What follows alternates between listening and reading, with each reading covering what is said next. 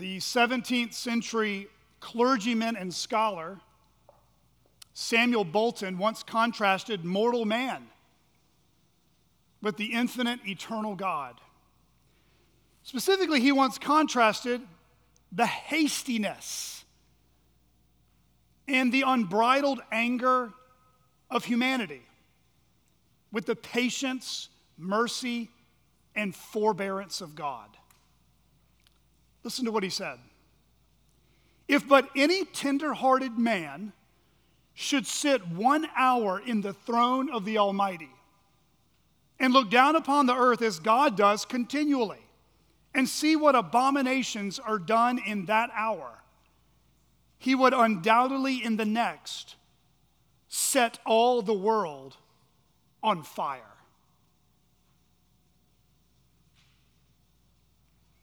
Is that what you would do? If you were sitting on the throne in heaven, would you set all the world on fire?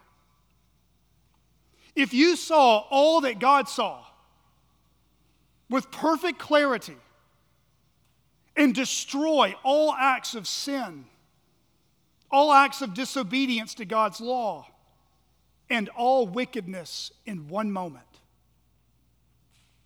Now, before you dismiss that question and give a Christian Sunday school kind of answer, just slow down for a moment and think. Think about what I just asked. Think about what God sees literally every day. Think about what comes before the eyes of the omniscient Holy One every single second. Now consider what the saints of old say of God. Habakkuk 1, verse 13, the prophet declared God as you who are of pure eyes than to see evil and cannot look at wrong. Or Psalm 5, verses 4 and 5, for you are not a God who delights in wickedness. Evil may not dwell with you. The boastful shall not stand before your eyes. You hate all evildoers. So again, think carefully for a minute. Think about the heinousness of sin and all the horrific acts of evil that go on literally every day and every night all over the world. From misdemeanors to felonies. From burglaries to abortions.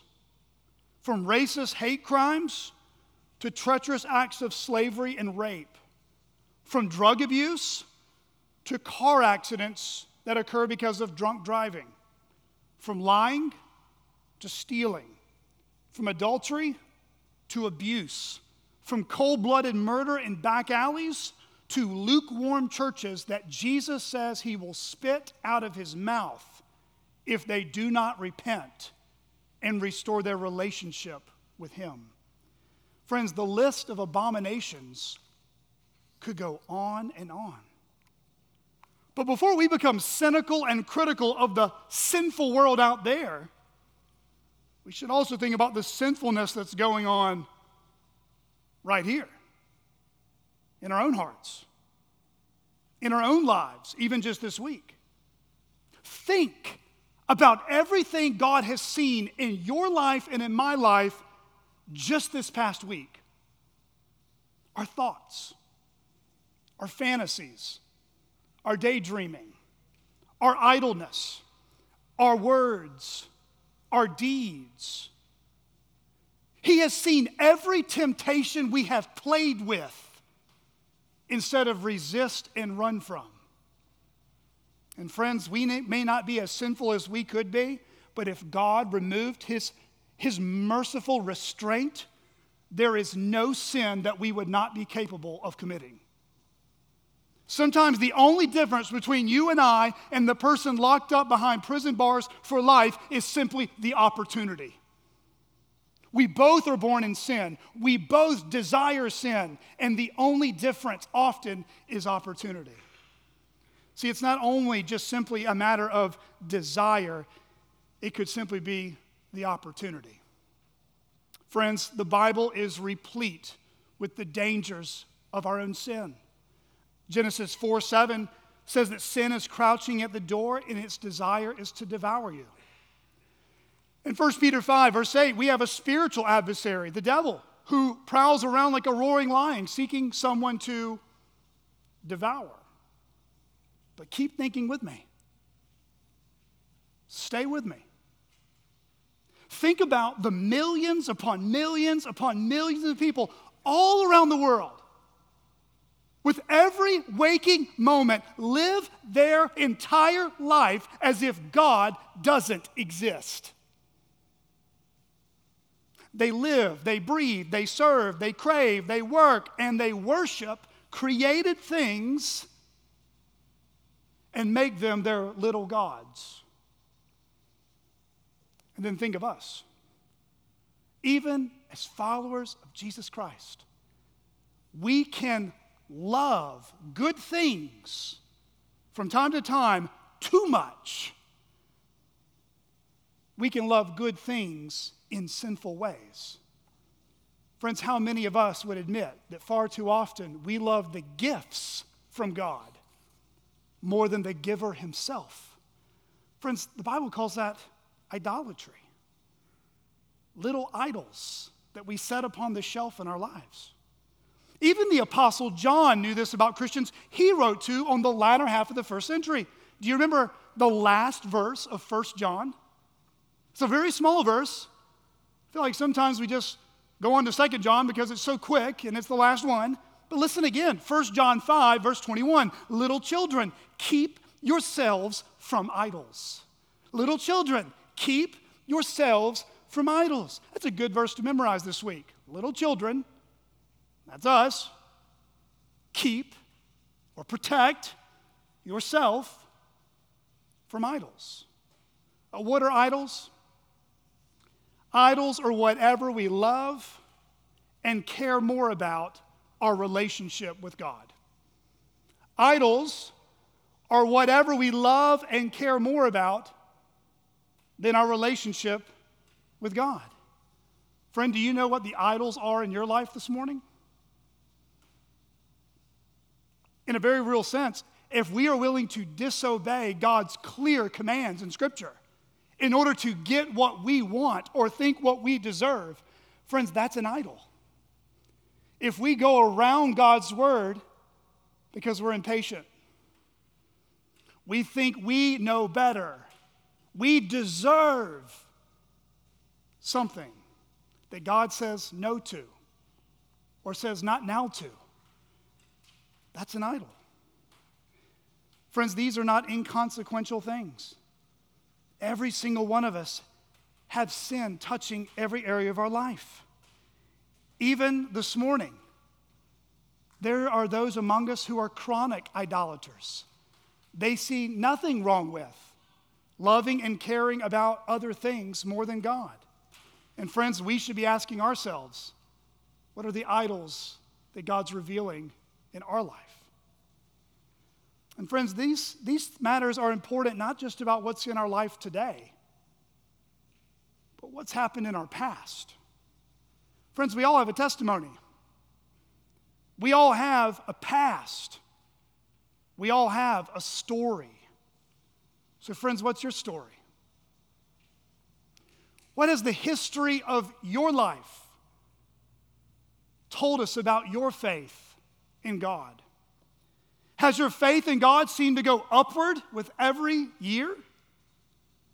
Or has your faith seemed to be more like a nauseating roller coaster, full of ups and downs? Has your obedience to God been more like an interstate highway, straight and long, but consistently going forward?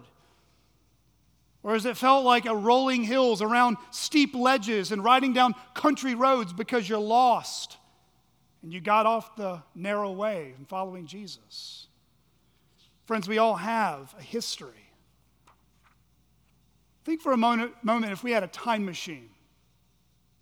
If you could go back in your life right now and pick a moment, pick a month, pick a season of time that right now you could take a heavenly eraser and remove it from your life, what part of your past would you change? We all have a checkered past. We have done things in our life we're proud of, and we have done many things in our life we are not proud of. Friends, regardless of what we've done and haven't done, we all have a story. A story about our sin and a story about the faithfulness of God. A story about our rebellion and a story about God's mercies that outmatch our rebellion. So friends, let me ask you again. What does the history of your life tell us about how God has been patient and merciful and faithful to you?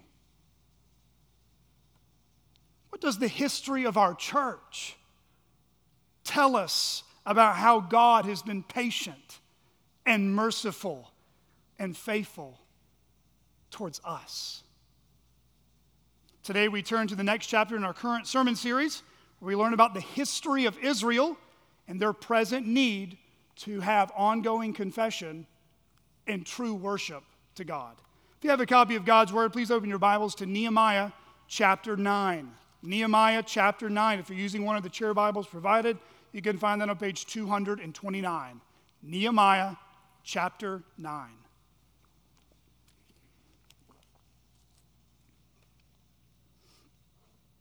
Nehemiah chapter 9, starting in verse 1. Please follow with me. Now on the 24th day of this month, the people of Israel were assembled with fasting and in sackcloth, and with earth on their heads. And the Israelites separated themselves from all foreigners, and stood and confessed their sins and the iniquities of their fathers. And they stood up in their place and read from the book of the law of the Lord their God for a quarter of the day. For another quarter of it, they made confession and worshiped the Lord their God. On the stairs of the Levites stood Jeshua, Bani, Kadmiel, Shebaniah, Bunai, Sherebiah, Bani, Kenai. And they cried with a loud voice to the Lord their God. Then the Levites, Jeshua, Kadmiel, Bani, Hashbadaniah, Sherebiah, Hodiah, Shebaniah, and Pethahiah said, "Stand up and bless the Lord your God from everlasting to everlasting. Blessed be your glorious name, which is exalted above all blessing and praise. You are the Lord, you alone. You have made heaven, the heaven of heavens, with all their host, the earth and all that is on it, the seas and all that is in them, and you preserve all of them. And the host of heaven worships you. You are the Lord, the God who chose Abram and brought him out of Ur of the Chaldeans and gave him the name Abraham. You found his heart faithful before you and made with him the covenant to give to his offspring the land of the Canaanite, the Hittite, the Amorite, the Perizzite, the Jebusite, and the Girgashite. And you have kept your promise, for you are righteous. And you saw the affliction of our fathers in Egypt, and heard their cry at the Red Sea, and performed signs and wonders against Pharaoh and all his servants and all the people of his land, for you knew that they acted arrogantly against our fathers. And you made a name for yourself, as it is to this day.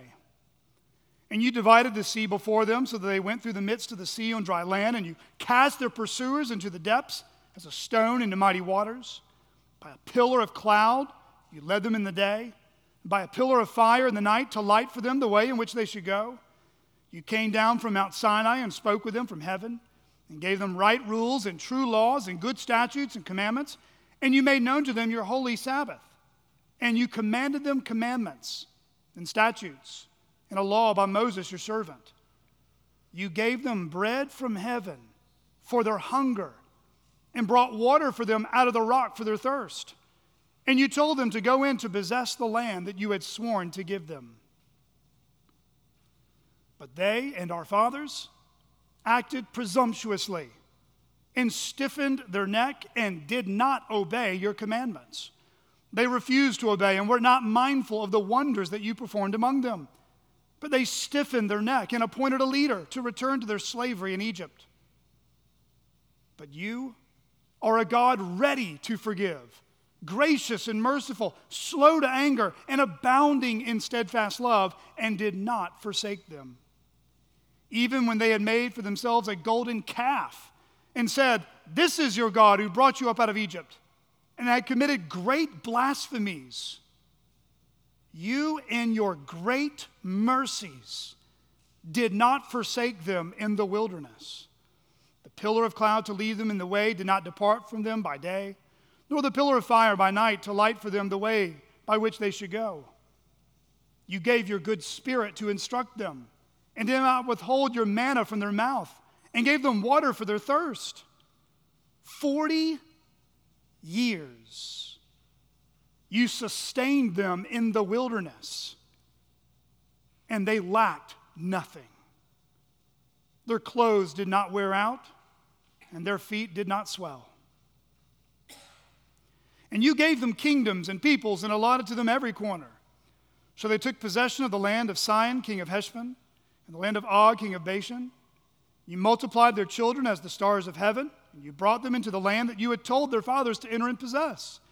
So the descendants went in and possessed the land, and you subdued before them the inhabitants of the land, the Canaanites, and gave them into their hand, with their kings and the peoples of the land, that they might do with them as they would. And they captured fortified cities and a rich land, and took possession of houses full of all good things, cisterns already hewn, vineyards, olive orchards, and fruit trees in abundance. So they ate and were filled and became fat and delighted themselves in your great goodness. Nevertheless, they were disobedient and rebelled against you and cast your law behind their back and killed your prophets who had warned them in order to turn them back to you. And they committed great blasphemies. Therefore you gave them into the hand of their enemies, who made them suffer. And in the time of their suffering they cried out to you, and you heard them from heaven, and according to your great mercies you gave them saviors who saved them from the hand of their enemies. But after they had rest, they did evil again before you. And you abandoned them to the hand of their enemies, so that they had dominion over them. Yet, when they turned and cried to you, you heard from heaven, and many times you delivered them according to your mercies. And you warned them in order to turn them back to your law. Yet they acted presumptuously and did not obey your commandments, but sinned against your rules, which if a person does them, he shall live by them. And they turned a stubborn shoulder and stiffened their neck and would not obey. Many years you bore with them and warned them by your Spirit through your prophets. Yet they would not give ear. Therefore you gave them into the hand of the peoples of the lands. Nevertheless, in your great mercies, you did not make an end of them or forsake them, for you are a gracious and merciful God. Now therefore, our God, the great, the mighty, and the awesome God, who keeps covenant and steadfast love, let not all the hardship seem little to you that has come upon us, upon our kings, our princes, our priests, our prophets, our fathers, and all your people, since the time of the kings of Assyria until this day. Yet you have been righteous in all that has come upon us, for you have dealt faithfully, and we have acted wickedly. Our kings, our princes, our priests, and our fathers have not kept your law or paid attention to your commandments and your warnings that you gave them. even in their own kingdom, and amid your great goodness that you gave them. And in the large and rich land that you set before them, they did not serve you or turn from their wicked works. Behold, we are slaves this day in the land that you gave to our fathers to enjoy its fruit and its good gifts. Behold, we are slaves, and its rich yield goes to the kings whom you set over us because of our sins.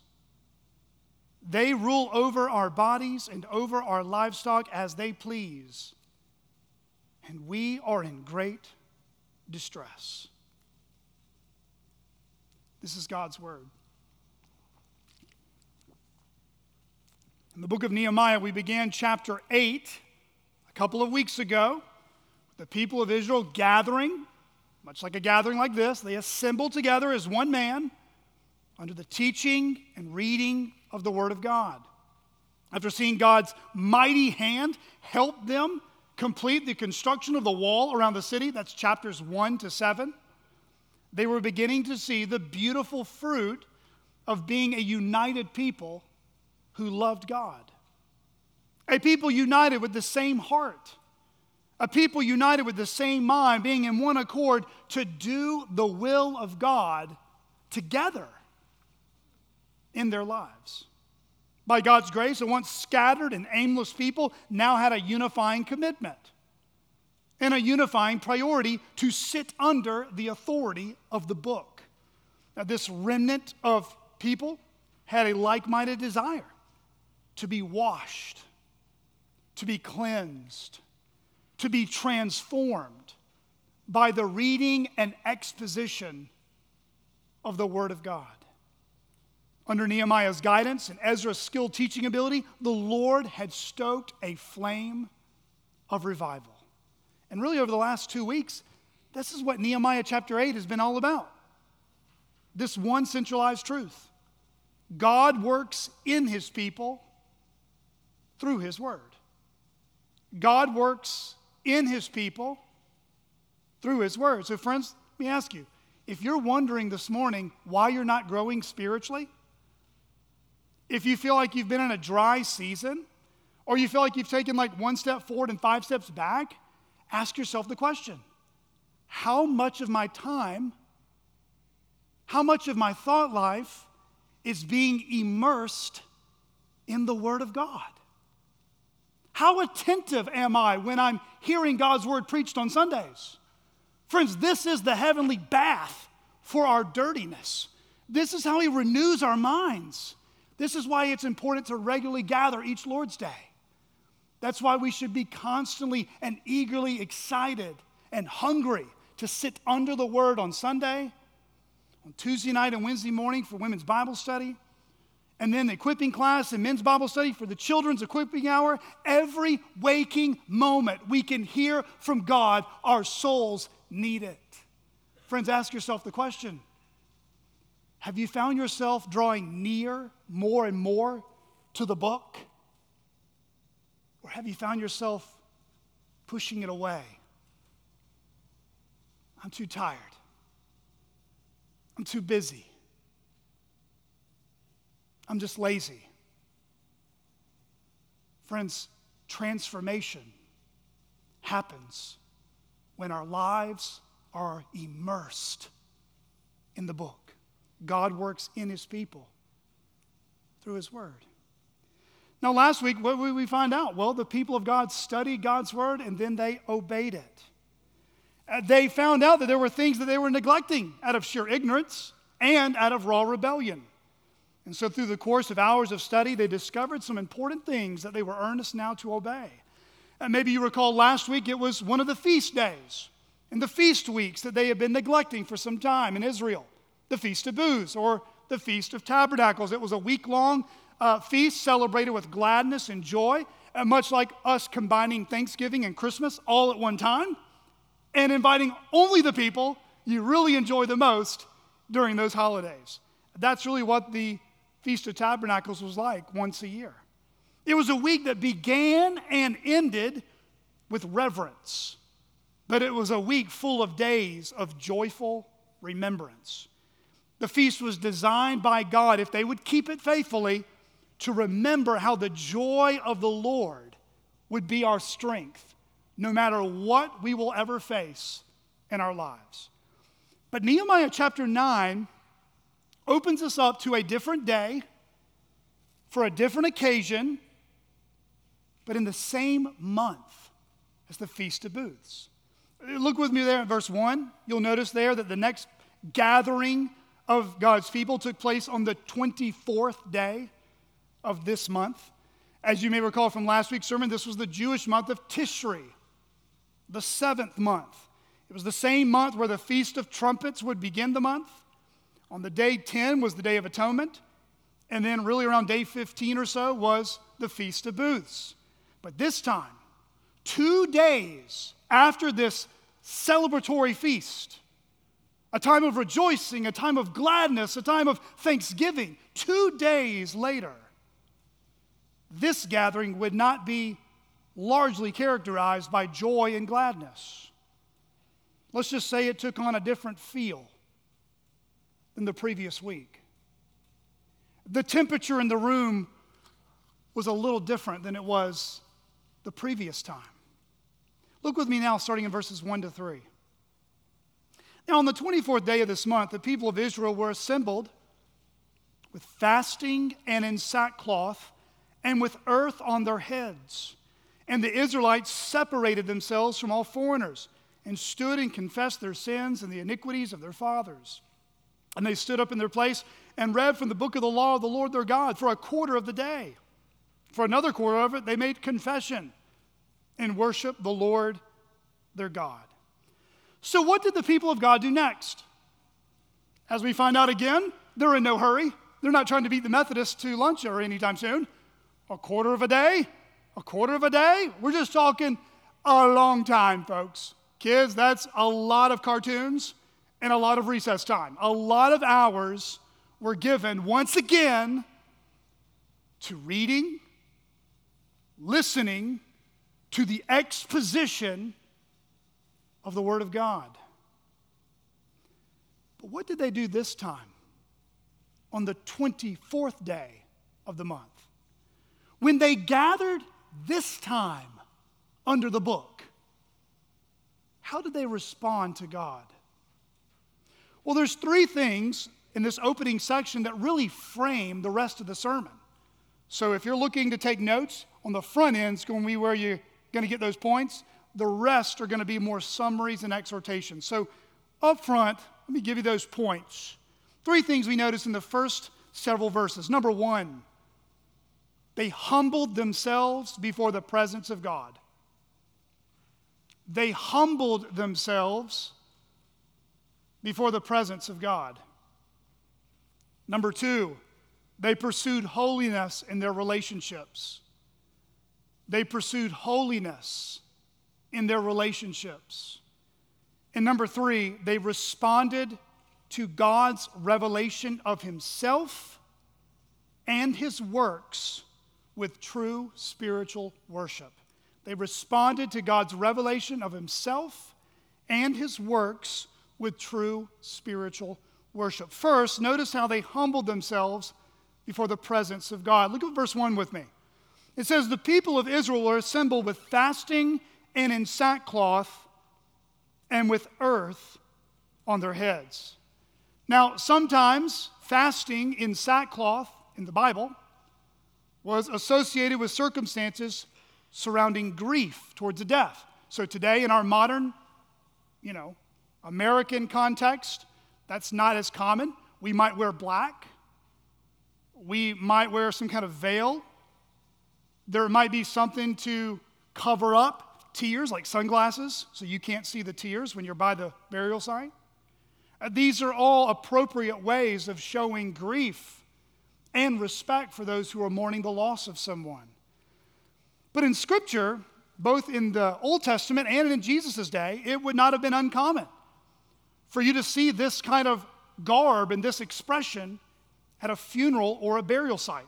Think, for example, Genesis 37, verse 34. Jacob is tearing his garments and putting on sackcloth and mourning when he thought his son Joseph have been killed.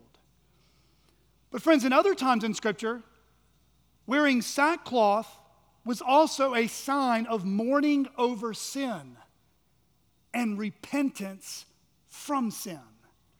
Think of the people of Nineveh that Jonah didn't want to repent. Jonah didn't want that ministry assignment. Jonah said, go to a different seminary. I don't want to go to that church. God sent him, and it says in Jonah 3:5, and the people of Nineveh believed God. They called for a fast and put on sackcloth from the greatest of them to the least of them. A sackcloth, just to give you an imagery here, was a coarse cloth, normally of black goat's hair.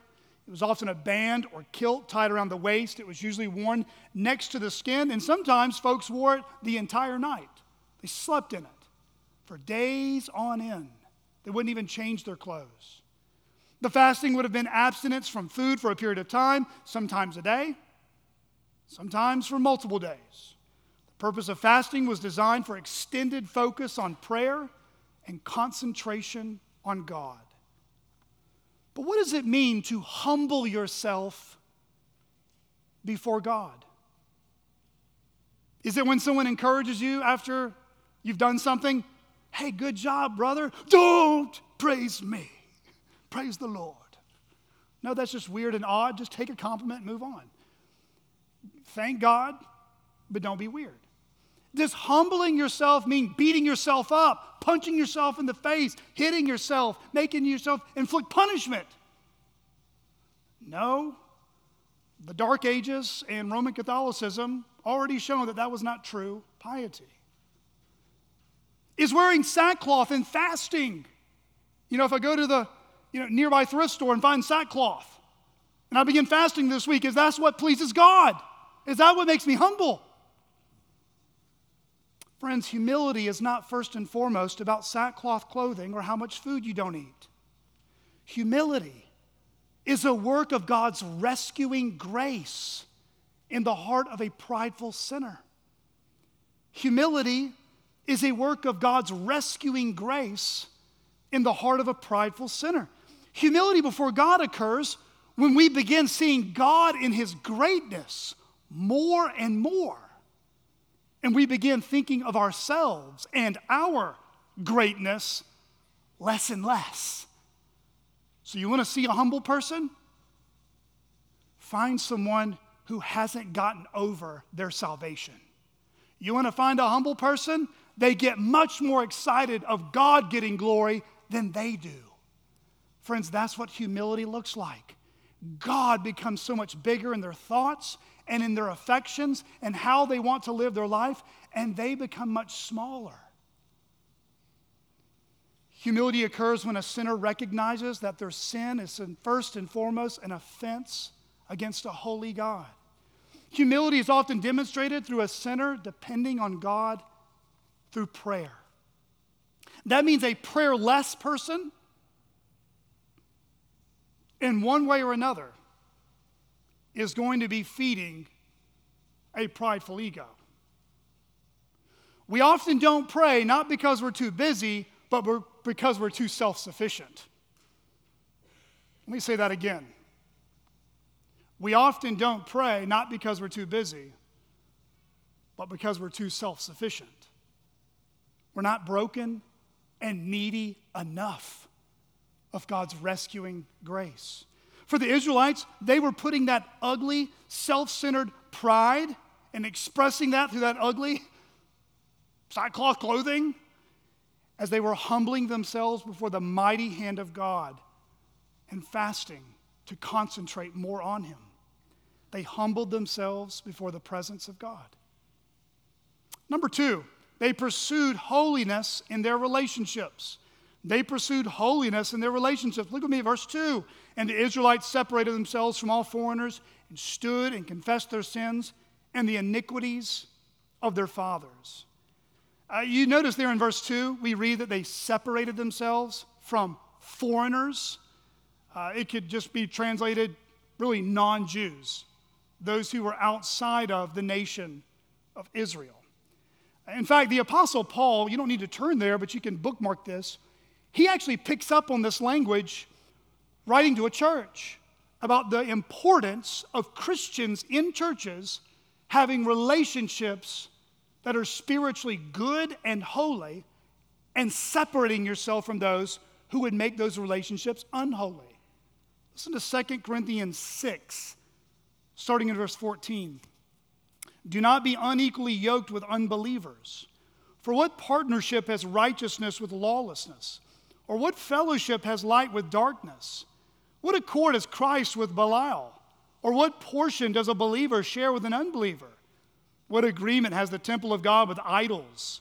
For we are the temple of the living God, as God said, and he quotes from the Old Testament. I will make my dwelling among them and walk among them, and I will be their God, and they will be my people. Therefore, go out from their midst and be separate from them, says the Lord, and touch no unclean thing. Then I will welcome you, and I will be a father to you, and you shall be sons and daughters to me, says the Lord Almighty. Since we have these promises, beloved, let us cleanse ourselves from every defilement of body and spirit, bringing holiness to completion in the fear of God. Friends, you've heard me say this a ton here. Jeff always reminds me, I think you've said that before. I do. I just repeat myself. Show me your friends, I'll show you your future. Show me the leaders you look up to, I'll show you where you're going to be at spiritually probably 5 to 10 years from now. A student or a disciple is not above their teacher, but in time they will become like them. Friends, it is so important to surround yourself with godly people who spur you on to holy living. And here for Nehemiah's day, this was an act of obedience. They separated themselves. They removed themselves. They took certain events and certain people out of their schedule, out of their calendar. They no longer ran with those people anymore. They no longer laughed at the same jokes by the water cooler at work. They no longer commented on the chain email when you know it was a little off color. They were separating themselves from that. Friends, that's what was going on in Nehemiah's day. For quite some time, Israel had fallen into idolatry and adopted some of the pagan lifestyles of the non-Jews around them. And they were trying to create their own kind of religion. You know, take a little bit of Jesus over here for us, a little bit of law over here, and then let's put a big old soup bowl of paganism over here and selfishness over here, and let's just have a good old time. Listen, there's only one God. There is only one Savior. Christianity is an exclusive relationship with the one true and living God. You cannot come to God on your own terms. You have to come on His. We cannot add to or take away from what God has said is true. Friends, they were living lives by mixing themselves with ungodly company, and they were a stench in the nostrils of the Lord. Hypocrisy, adultery, idolatry, and the list went on. But here in Nehemiah, look what they're doing. They were repenting. No more blame shifting. No more making excuses. No more, I'll get around to that getting serious with God thing when I get older. They separated themselves and removed these influences from their lives because the God who called them is a holy, holy, holy God. And not only were they separating themselves from these unholy relationships, they were also confessing their sins. Their own sins, but also the sins of descendants who were largely responsible for the exile. Friends, all of us are held responsible for our own actions. Let me say that again. Some of us need to have a little bit of guilt removed from us because we think we're responsible for other people's actions and their sins. All of us will be held responsible for our own actions. You and I will each give an account of ourselves to God. We will not be judged for other people's sins. However, if we are in covenant with others, like a marriage or a church or some other commitment-based relationship, friends, our sins affect other people. Our sins affect other people. We are responsible before God if we lead people into sin or if our sin brings reproach on the name of Christ in a larger group. That's why Jesus addresses the 7 churches in Asia Minor. In Revelation chapters 2 and 3, like Jason read earlier for the church at Laodicea, did you notice he doesn't point out any one person? He speaks to the church. You know the verse that's ripped out of context, Jesus is knocking on the door of your heart. If you let him come in, first of all, it's a terrible song. It's cheesy. It doesn't make any sense. Number 2, Jesus ain't knocking on anybody's door. It's a church he was knocking on. A group of Christians. And Jesus was saying this, listen, I wish you were cold or you were hot, but because you are lukewarm, I will spit you out of my mouth. There is no middle ground with Jesus. You're either for him or against him. Churches are either all in on Jesus or he will spit them out of his mouth. Oh, friends, I pray that some churches in the River Valley would heed this call before it is way too late. And friends, we at CCBC should heed the same warning. Friends, when Jesus addresses churches, he calls all of us to take ownership for our own sin, and there should be a sense we're confessing the sins of others. Oh God, have mercy on us. Have mercy on us if we as a church have given you a bad name. Friends, our worship gatherings at CCBC should be marked by joy and thankfulness to God. That's what we learned last week. And yet, when we go before the Lord confessing our sins, there ought to be some gravity, some density, some depth to our weekly gatherings. Friends, you know why some people come here and they are like blown away by a long prayer? It's because their church they're coming from is shallow.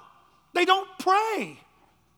Those pastors care more about TV time and not having any silence than they do taking people to the throne of grace. Friends, you don't need a new small group or a new program to work on your prayer life. You need to have it modeled up here.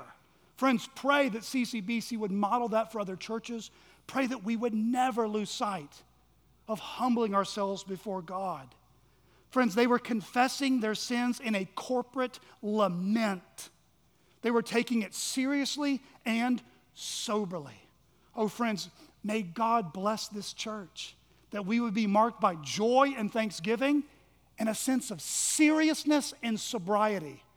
The Almighty is listening.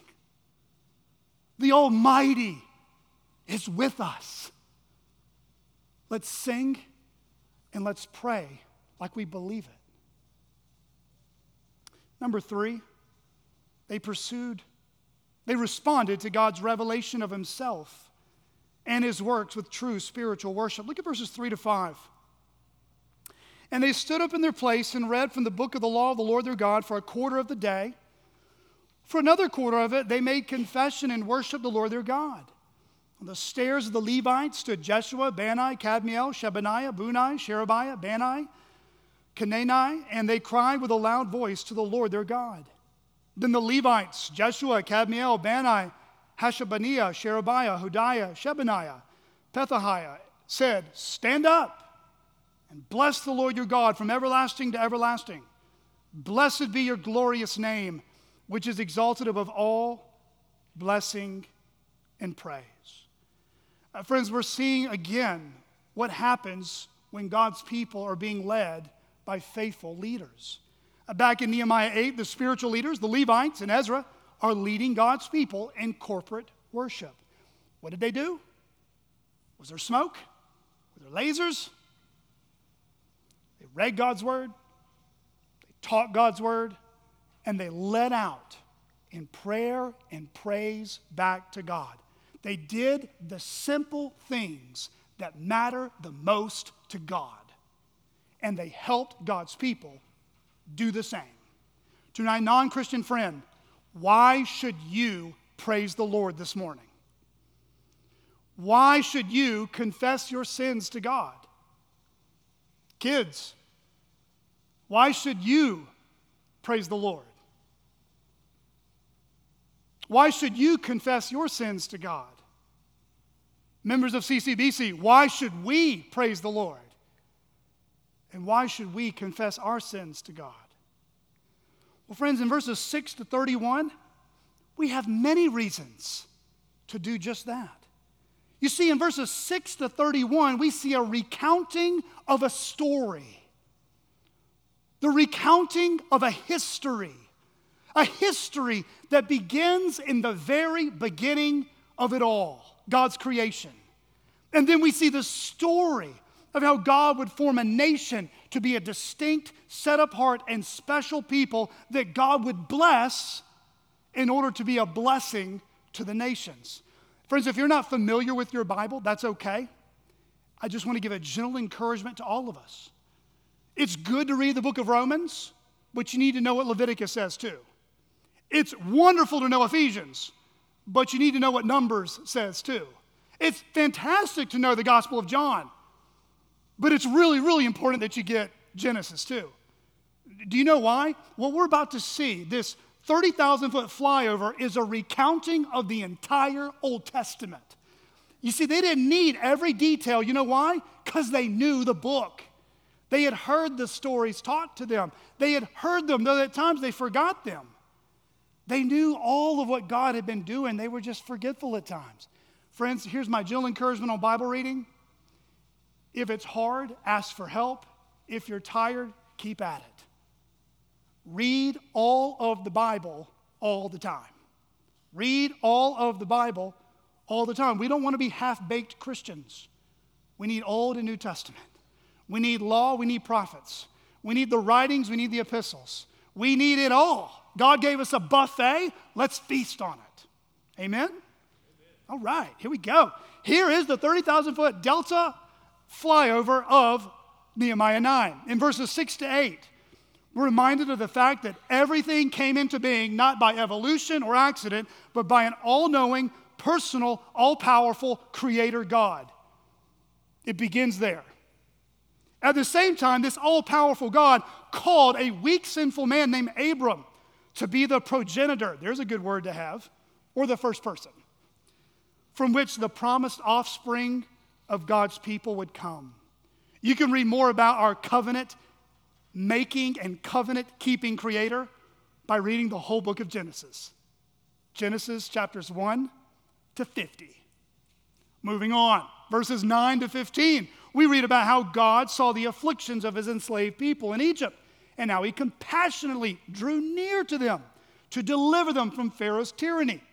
This section here recounts the mighty acts of God parting the Red Sea, destroying the Egyptians, providing a covenant mediator in Moses who gave them his law, and then promising to lead them to a land full of milk and honey, a land of blessing and security, where joy would be endless because God would be their God, God's people, under God's rule, in God's place. You can read more about that, about our compassionate and saving God in Exodus chapters 1 to 24. Exodus chapters 1 to 24. And then in verses 16 to 21, we get a summary of the cyclical sin patterns, just like many of us, all of us rather, of how Israel rebelled against God and the leaders God gave them. They doubted God so much that they told God and they told Moses, we want somebody else. We gonna go back to Egypt. It was better in Egypt than it is in the wilderness. I don't know what's happened to this madman Moses, but we don't want him anymore. Friends, they were a people that lacked nothing, and yet they appreciated nothing. Friends, you want to know the mark of a people that is about to walk away from God in your life? God has met every need you've ever had, and you appreciate none of it. Friends, count your blessings, name them one by one every day. Thank God for every good and perfect gift that comes from above. It's one of the ways that God reminds us, I have given you everything you've ever needed. It's not been on your timetable, but it's always been on time. You can read more about this waywardness and lack of appreciation from Israel. Really, in the whole book of Numbers, to be honest with you, the 40-year wilderness years. Have some coffee when you start that, by the way. Verses 22 to 25, we see the generous and benevolent care of God to bless his people. we see him fulfill his promise, right? He told Abram, called him Abraham, I'm going to give your descendants a land. Well, what do we see happen? They bring them into the promised land. God destroyed some of their enemies, conquered kings for them, gave them a land of security and blessing, caused their families to multiply and their farmland to be fruitful. You can read more about this in the first several chapters of Deuteronomy and then chapters 1 to 12 in Joshua.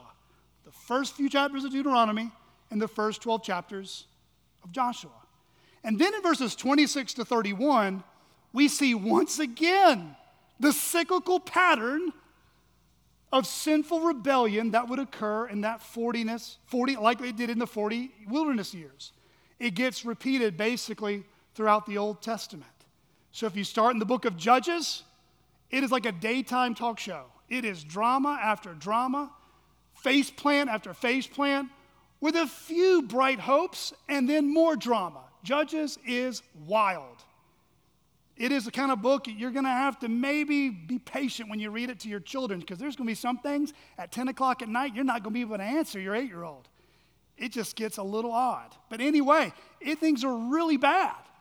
It's a roller coaster throughout the whole Old Testament, from Judges to Malachi. And you know what God does? He disciplines his people. He says, you want to go after those nations? You want to go trust in those kings? You want to mix a soup bowl of religion and forsake me? I'll give you what your heart wants. I will give you over to your enemies, and you will find out how good you've had it all along. Friends, God's loving discipline hurts. It's supposed to. To the carnal, unregenerate, deceived church member, their heart will be hardened to God's discipline. To the humble, spirit-filled child of the living God, it will be painful in the moment, but it will later yield the peaceful fruit of righteousness to those who've been trained by it. Friends, if you want to summarize the whole Old Testament, it's this. God is holy, and he always keeps his promises. Mankind is sinful, and we will always reap what we sow if we don't repent. And no human leader can ultimately fix us.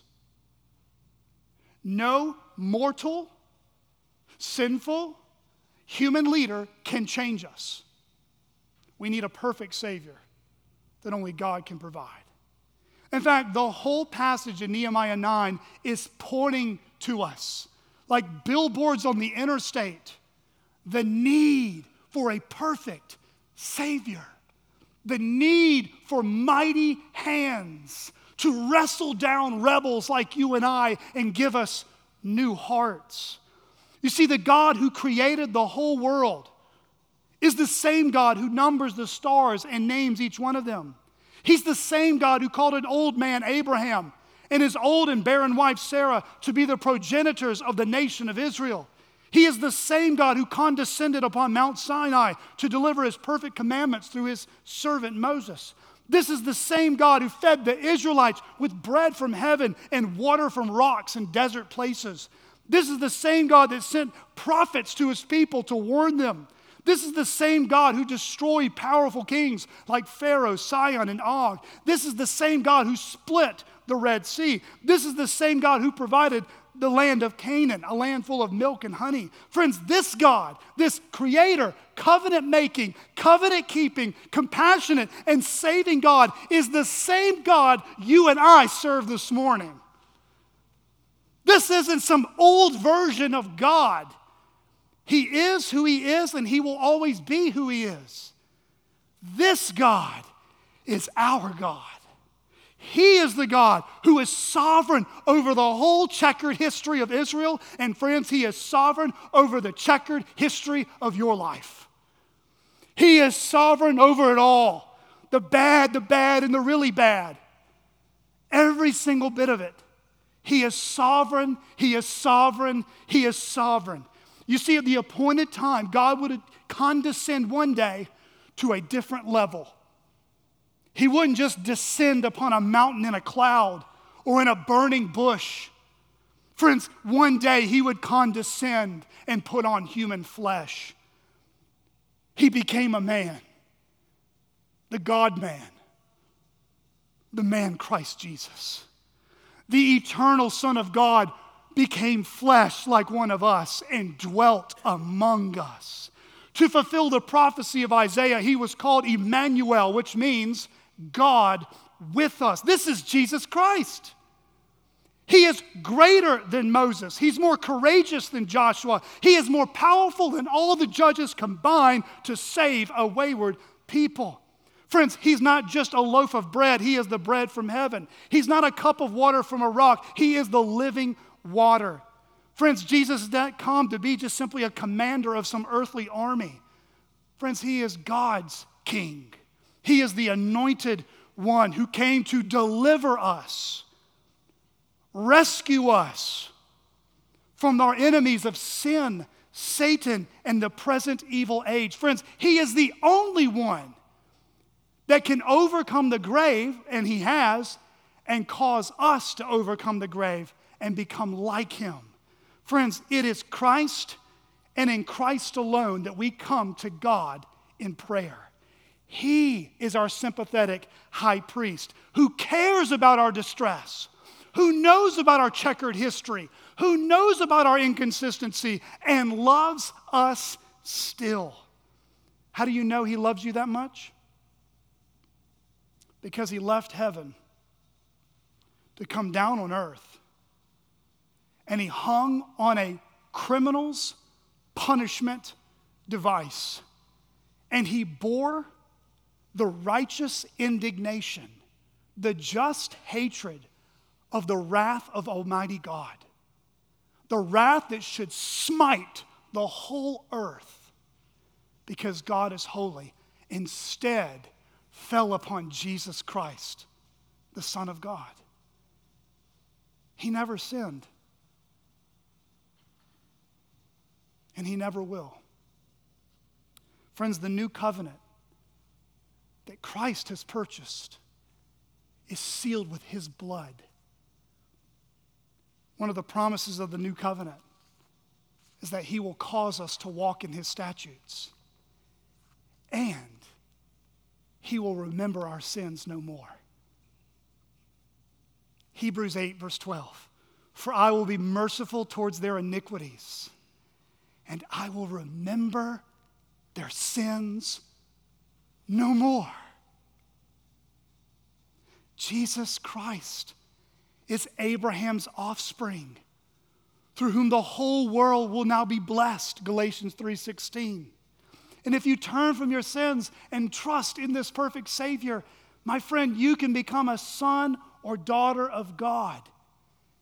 You become one of Abraham's offspring because you belong to Christ. Galatians 3:23 and following. Back to Nehemiah 9. In verses 32 to 37, you can just kind of glance down. This is where they stop recounting the history and now start getting real with God with, okay, God, I got a need. Here's Wednesday night prayer list, Sunday night prayer list. They're going to God for a request. We find them making an urgent plea. Let me just summarize that urgent plea. Their prayer request is basically this: God, show us mercy. God, show us mercy. We are slaves under Persian rule. We have acted wickedly. We have been sinful. We have deserved what has come upon us. Please, Lord, please. We deserve your righteous wrath. But please show us mercy. Is that where you're at today? Maybe you've made a decision recently that is haunting you. If anyone knew what you said or did or looked at, you would be humiliated. It's made it hard to come to church this morning. God, show me mercy. Maybe your marriage is a wreck. You're wondering if it's even going to make it another year. God, show me mercy. My kids won't listen to me. They don't respect me. In fact, they don't want anything to do with me. God, show me mercy. I'm being persecuted for my faith. It's getting really hard. God, show me mercy. Finances are getting really tight. I don't know how I'm going to pay the next bill. God, show me mercy. A dark cloud of depression has been hovering over me for quite some time, and I can't shake it. God, show me mercy. A paralyzing fit of fear and anxiety, it won't leave me. God, show me mercy. A besetting sin has raised its ugly head again in my life, and I don't know how to defeat it. Oh God, show me mercy. A chronic illness makes sleeping at night torture. I can barely get 8 hours ever. Show me mercy. Friends, where are you at? In what part of your life has God brought you to the place where you need God's mercy? Friends, Nehemiah 9 is a wonderful example of what happens when a humbled people pray. This is the heartbeat of someone who is pliable and teachable under God's word. This is the sound of a people that do not want to relive the past, nor repeat the failings of the past. This is a people, though, who look to the past and they cling to God's faithfulness, God's mercy, and God's patience from the past. So as Christians, how should we think about the past? As Christians, how should we think about the past? Well, with each year that I live, I often hear this from those who are older than me. Life goes by fast. And if I knew back in the day what I know today, boy, what would I change? Should we let our past defeat us or define us? Should we just ignore the past and then think it's insignificant? Or should we let the past teach us something? Beloved, God's wisdom would tell us not to relive the past or live in the past, but we should learn from the past. We should learn from the failures of others. We should learn from the failures of our own life. We should research the history of the state of Arkansas and Fort Smith and learn from our own community's failures. We should study church history and learn from the errors of believers who've gone before us. We should study the Word of God, read all the Bible all the time, and learn from the failures of saints who've gone before us. We should learn from the failures, mistakes, and sins of family members and friends. Friends, we should take every opportunity we can to examine and confess our own sin and thank God for His loving discipline in our life. Otherwise, we could fall into the trap of the fool. Proverbs 26:11, like a dog that returns to his vomit, is a fool who what? Repeats his folly. But friends, from the past, we should also learn about how God deals with foolish, sinful, stiff-necked, rebellious, inconsistent, lukewarm people just like us. We can look back through the pages of Scripture time and time and time again. We are great sinners, and He is a great Savior. Friends, if you lack joy in this great salvation this morning, friends, be reminded of how good and gracious God has been to you. Look to Jesus. He is the proof that God loves you and He's not done with you. Beloved, what did we learn about God in Nehemiah 9? Listen again. In verses 1 to 5, God is worthy to be worshiped above everything in our lives. In verses 6 to 8, he's the creator of all things that keeps every promise he's ever made to his people. In verses 9 to 15, God saves and sustains. In verses 16 to 21, God forgives and does not forsake. In verses 22 to 25, he gives us more than we deserve, and he gets glory when we delight in his good gifts.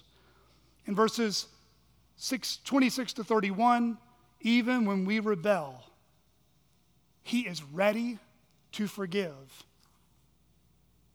if you would only but come. Beloved, there is not a moment in our lives where we should not cling to the faithfulness, forbearance, and mercies of God. God has shown wretched sinners like us mercy, mercy, mercy. Grace upon grace upon grace. How should God's mercy towards you and towards me affect how we treat other sinners in our life? Jesus said in Luke 6, 35 and 36, "But love your enemies and do good and lend, expecting nothing in return, and your reward will be great, and you will be sons of the Most High, for he is kind to the ungrateful and the evil. Be merciful, even as your Father is merciful."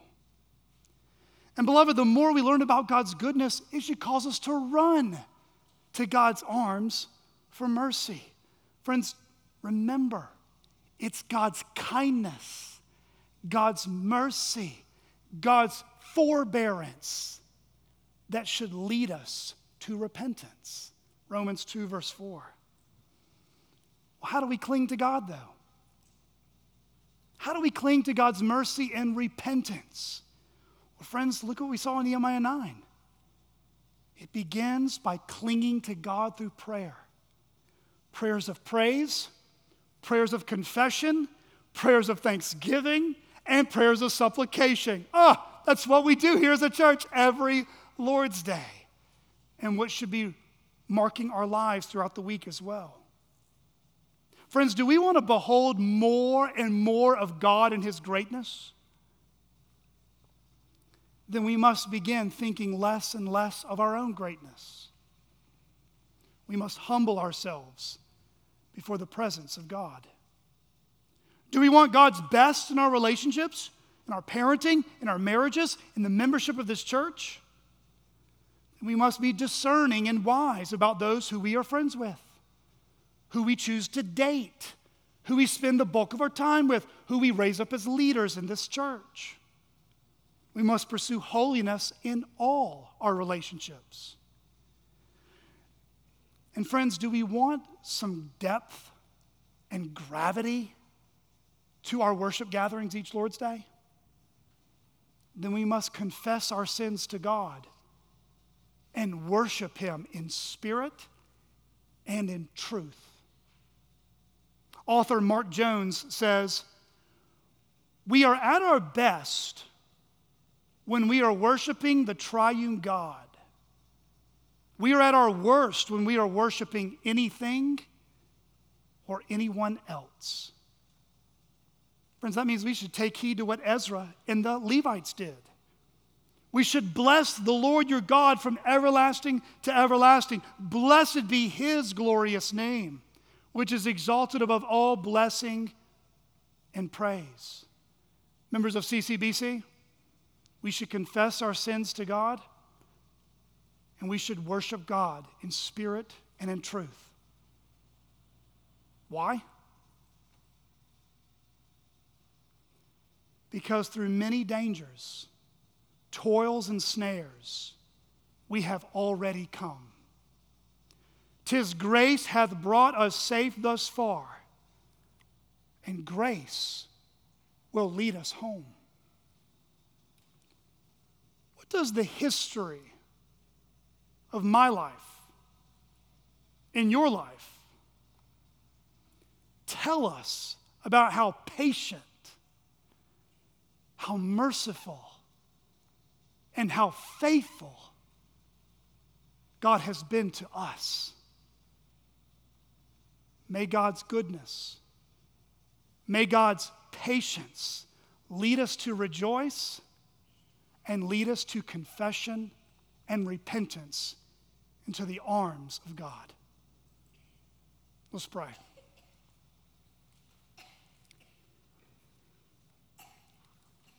Father, you are gracious and merciful, slow to anger and abounding in steadfast love.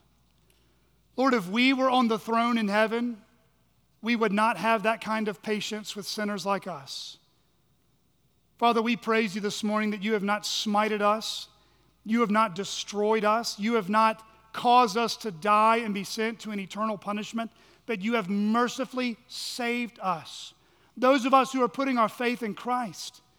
Lord, we pray even this morning, if any of us are seeking to be tempted towards walking away from you, oh God, send a brother or sister to speak the truth in love to them. Lord, we pray that your loving discipline, though painful, would bring them back to you and to this fold.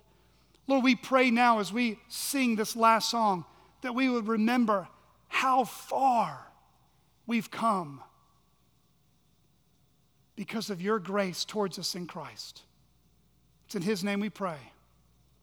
Amen.